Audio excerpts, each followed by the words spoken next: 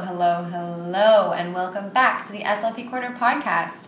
I'm so excited, you guys, because today I have my very best friend, Gagan, on the podcast. She just finished grad school recently, so I'm really excited for her to come on the podcast, and we're going to just ask her all the questions that you might have for a new grad, because she's fresh out of it. And before we dive in, Gagan, can you introduce yourself, and can you let everyone know how we met, a little love story? Of course. So, my name is Gagan. I'm from Vancouver. I just finished the SLP program at UBC. And I actually met Shannon in second year. It was a syntax class, a linguistics class.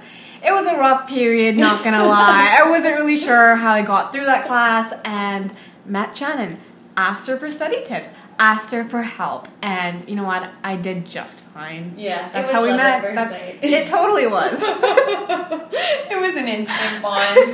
We bonded over not liking syntax and struggling through it. Anyways, so Gagan, where should we even begin? I think we should just start with talking about tips for getting into the program.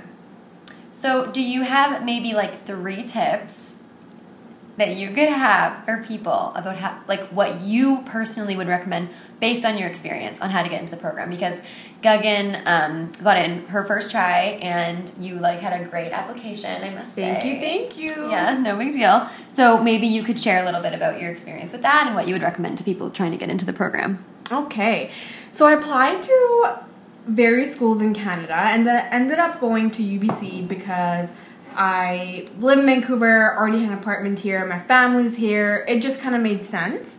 But so this is just, I guess, more UBC specific, but you can kind of apply it to other schools as well, because the applications, I think, are kind of similar. But the first thing I would say is your letter of intent. So I would say have a strong letter of intent that outlines exactly why you think you're a good fit for this program, and also why this program is a good fit for you. So, for example, UBC is a school that does a lot of research. So in my letter of intent, I kind of talked about, hey, if I did research, this is the type of research I would want to do. And then I kind of talked about that a little bit. And I kind of talked about one of the labs I would want to join. And it was great. It kind of shows that this is the research you're interested in. And therefore, you're a good fit for the school, and the school is a good fit for you. So it kind of goes both ways. And my second tip is get strong letters of references. So I try to kind of form more long-term relationships with profs or other SLPs who I know could kind of write me a strong letter of reference. And because this is kind of speaking to your character, and you're willing to work hard and learn, and your professionalism, and these are all important traits as an SLP. So having people who can really vouch for you and can kind of say that, you've worked really hard and you have these kind of unique traits, I think that's really important. So kind of think about that long term and form those longer term relationships to kind of get stronger letters. And then my last tip would be is start volunteering or working somewhere, and it doesn't necessarily have to be SLP related, but it kind of has to show that you're willing to learn and that you have really important skills like patience and empathy and compassion, because those are some of the traits that I think are most important to our field. So it doesn't necessarily have to be SLP directly related, but somewhere where you can kind of stick around and learn and grow and really let that show in your letter of intent. Boom. I love it. Thank you. Okay. I think those are such good tips. For the letter of intent, I think it's so important that you said strong letter of intent, because I've said this in a podcast before, so some people might have heard it, but if not, I've shared that my brother, Ryan, who's the prof, he told me that when I email and ask for a letter of intent, make sure you say can I have a strong letter of intent, because you don't want a mediocre letter. It's really important. And then also that you said long-term relationships, because if you just meet a prof for one term or one class, it's probably not enough. Maybe you should ask to volunteer in their research lab, or you should go to their office hours a lot, or take multiple classes with them, because the long term I think is important rather than just a one-off. Yeah, and I remember you actually sharing that tip to me several years ago. So when I asked profs to write me reference letters, I actually used that word strong. Would you be able to write me a strong letter of recommendation for this program or this school? Yeah. And I think that was really helpful. And also, I did try to like do a lot of like research or volunteer for different labs, and so if I took a class with a prof and I really liked the prof in the class, I would just kind of ask if I could help them with their research lab, and oftentimes they will say yes because they need that support, but also like it's a chance for you to learn and kind of form that bond. So that's a great tip as well. You also mentioned volunteering somewhere, and I like how you said like it doesn't necessarily need to be something SLP related, but it should show the qualities that you would want when you were looking for potential SLPs to attend your grad school. So like things that could demonstrate certain qualities that are important. Like obviously it's ideal if it's related to SLP, but it can be in other areas. Like, do you have any examples of things that stick out to you that aren't necessarily SLP, but they would fit well? Yeah, like if you're a tutor, I did some of that. If you're babysitting, if you're nannying, or even if you're working customer service. And, you know, like I wrote in my letter, like I speak 2 languages, and it's been really helpful in a lot of my like clinical experiences, but also just in my personal life. And this is something that I think would be useful as an SLP, to be able to speak all these languages and kind of support bilingual families. And another interesting thing I added to my letter of intent is just personal experiences with people who might have a disability or some sort of communication or speech challenge. So, for example, I had a younger cousin with autism, and I kind of wrote in my letter of intent that just seeing him grow working with an SLP, using his AAC device, and kind of watching him grow and being able to use that device to communicate his wants and needs was so special and kind of inspired me to do something similar. I love that, Gagan. Thank you. Thank you for sharing with us. Okay, so I think those are great tips. And I agree with them all. I'm on the same page, so that's fantastic. Moving on to grad school, I want to talk about placements. So first, can you just quickly kind of walk through where your placements, not necessarily where they were, because we're both based out of Vancouver, so like no one's going to necessarily know.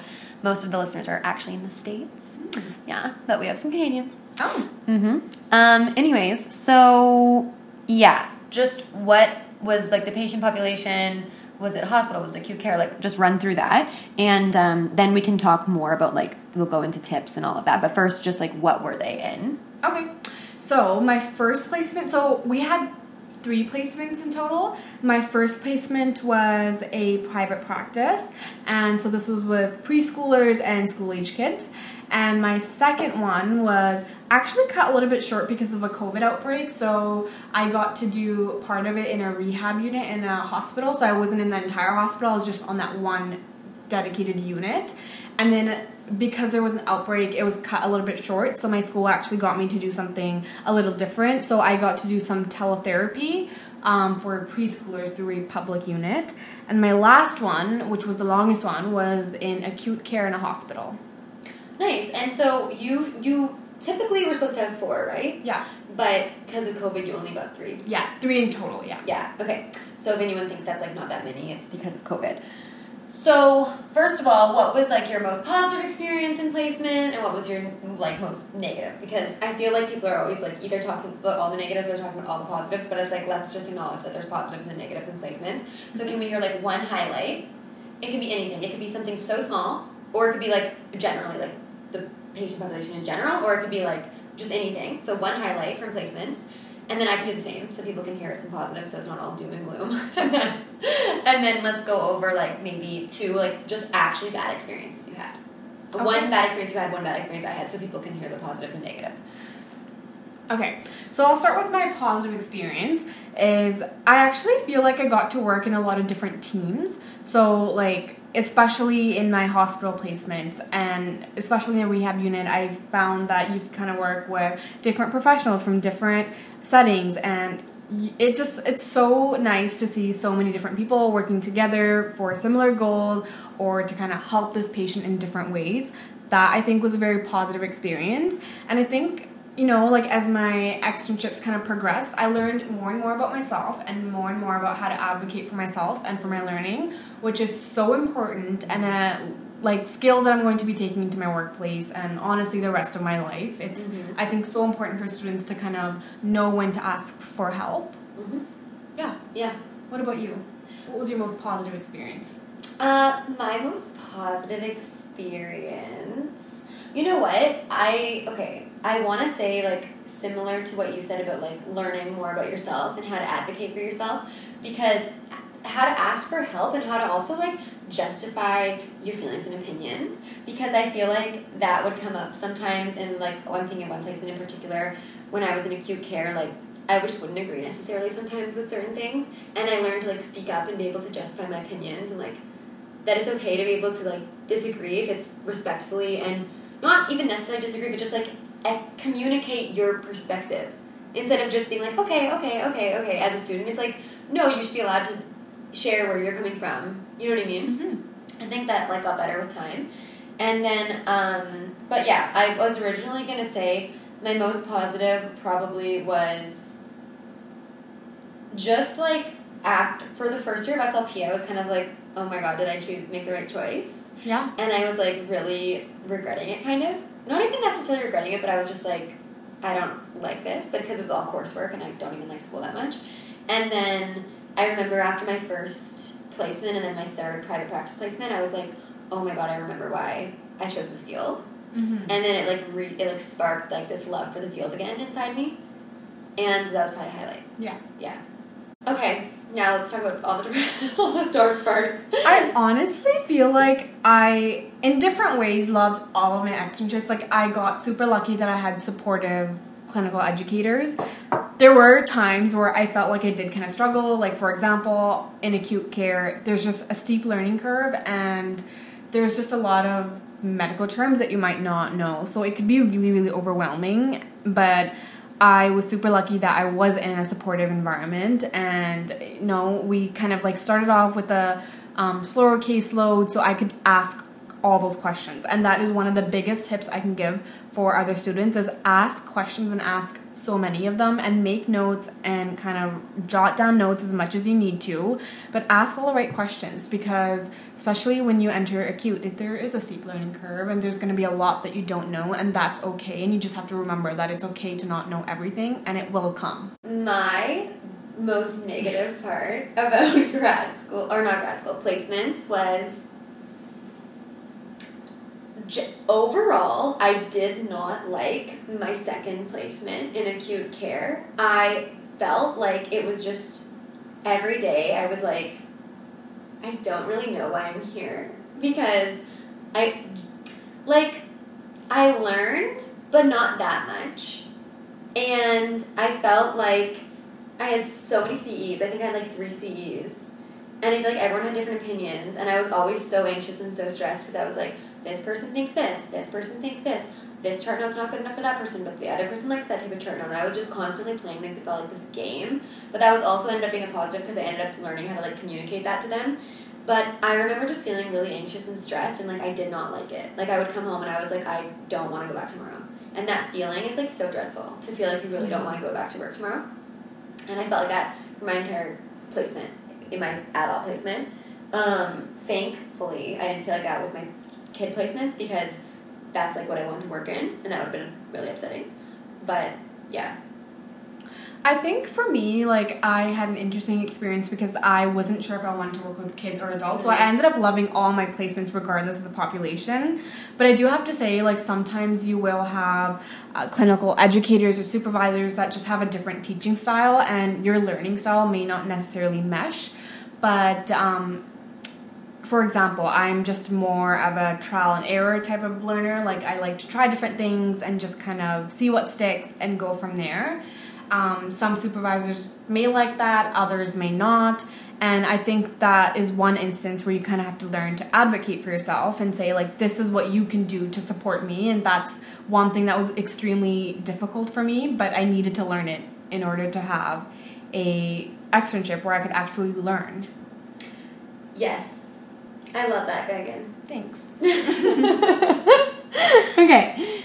So now I just want to go over, like, some tips for placements. We don't need, like, a bunch, maybe just 2, 3, or just whatever you think is, like actual tips that you found helpful. Tips for placements for students maybe entering their first placement and they're like, oh my gosh, I'm so scared.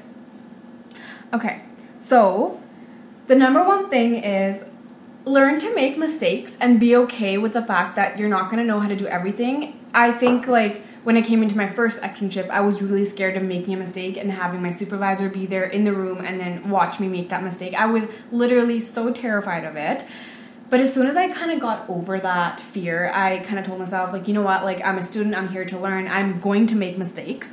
I felt a lot better. And at the end of the day, I just went home at the end of work and just reflected, like, here's what I did that I liked, and, you know, this didn't work for me, and next time I'll try this. Yeah. So being able to kind of learn to make mistakes and be okay, just not being so scared of judgment, I think is important. And another thing I did that really, really helped, especially my first one, where it's kind of tricky to kind of juggle everything, like, you're in your first placement, this is a new supervisor, it's just a lot to kind of take in. But I actually wrote down all the feedback that I got in my phone on a piece of paper, and then I would compile it, and then I would go home and actually read it so I can kind of let it internalize and sit with me for a bit.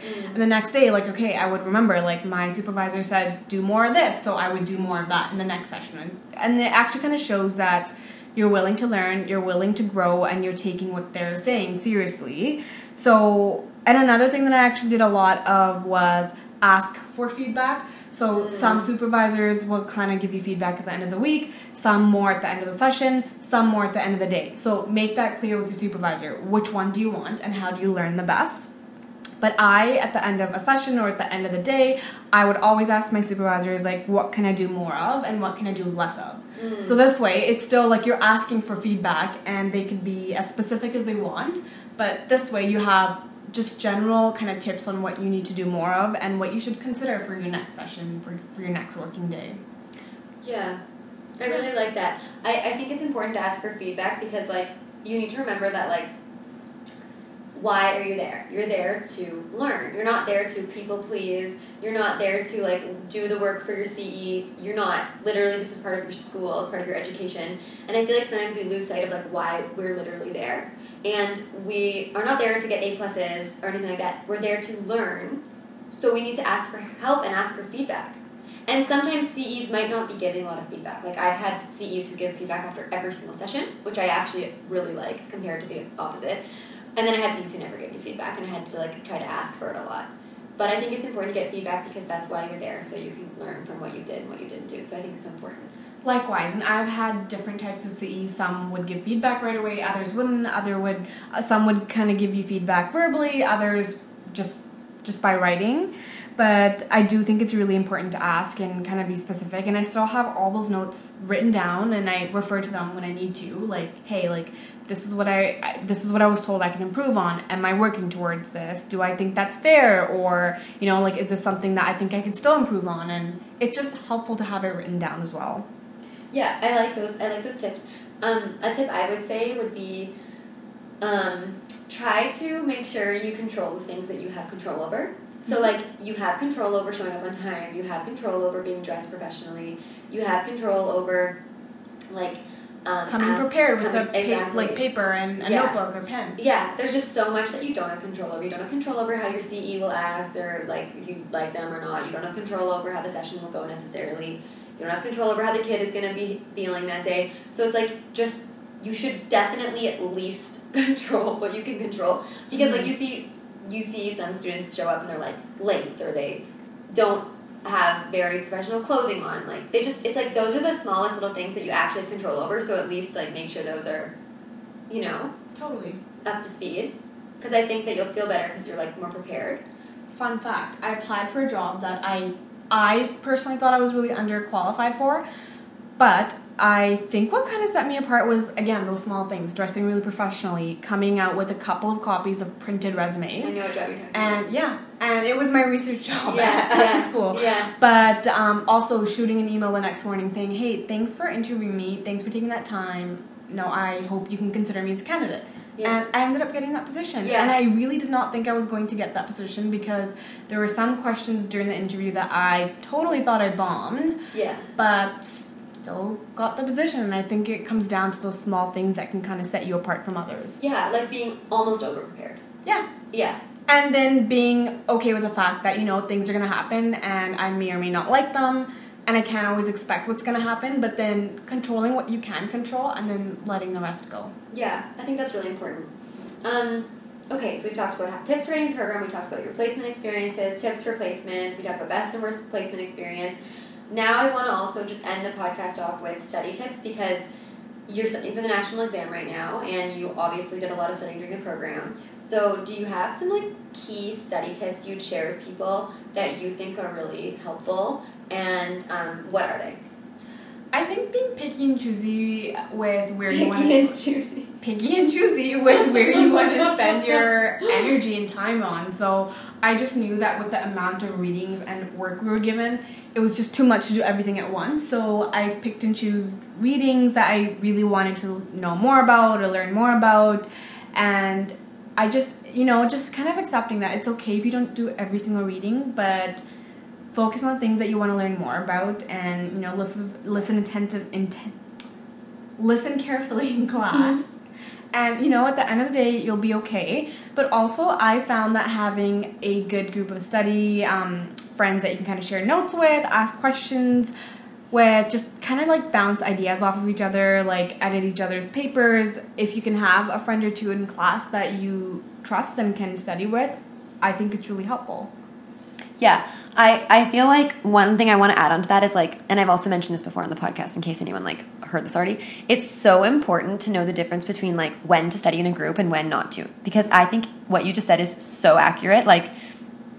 In the program, it's honestly vital to have a group of people you can send things to and get feedback on and all of that. Or do assignments together, even if they're not group assignments, brainstorm together and do the assignment kind of together. I did that all the time. I barely ever did assignments alone. But then at the same time, I feel like some people make the mistake of studying and memorizing in groups, and that's not for everyone. Some people can learn like that, and they learn better in groups, to memorize for an exam. And for me personally, I could absolutely never memorize in a group. I need to memorize alone at home and focus. And I feel like people, when they're studying, even if you're in undergrad listening to this, it's even more important in undergrad, I think. You need to know the difference between when you should be studying in a group and when you should be alone. Mm-hmm. Because people always want to study in groups, and sometimes it's really unhelpful, and it'll actually be overwhelming. It'll increase your anxiety, because some people might know things so fast, and then you feel like you don't know anything. Yeah, it's ew, just study alone. There have been times where I was supposed to study in this study group, and I ended up leaving early because I felt like it was overwhelming. But there have been other times where I was thank God I went to the study group, because I did not know what was happening, and my friend was able to kind of explain it to a big group of people in one sitting. So kind of be picky and choosy again. Yeah, be picky and choosy. Oh my God. 100%. I love that. Hashtag picky and choosy. Okay. Okay, so that's kind of everything we had planned. If you want Gagan to come on, just DM me and let me know. Gagan, is there anything you want to leave everyone with? Is there anything we didn't cover? Is there anything you'd like to share with everyone? I guess just be open-minded going into grad school, going into placements especially, because I remember coming into the program saying, okay, this is the population I want to work with and nothing else. And then I went to all my adult placements, and I was like, oh my goodness, this is an entire different world. I love it so much. I can see myself being here. So just be open-minded, because you never know where you'll end up.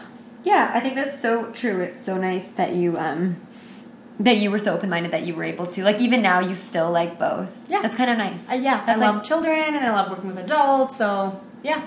Yeah. Okay, well, thanks for coming on. Thanks for having me. There's nowhere to follow Gagan because she's private, okay? I'm so private. She's so private, you're never going to find her. Okay, well, everyone send Gagan good vibes and good energy, because she has her national exam coming up on October 15th. Yep, next month. Coming up. I hope everyone enjoys their week, and you know what I always say to end off the podcast? You can say it. See you next Monday.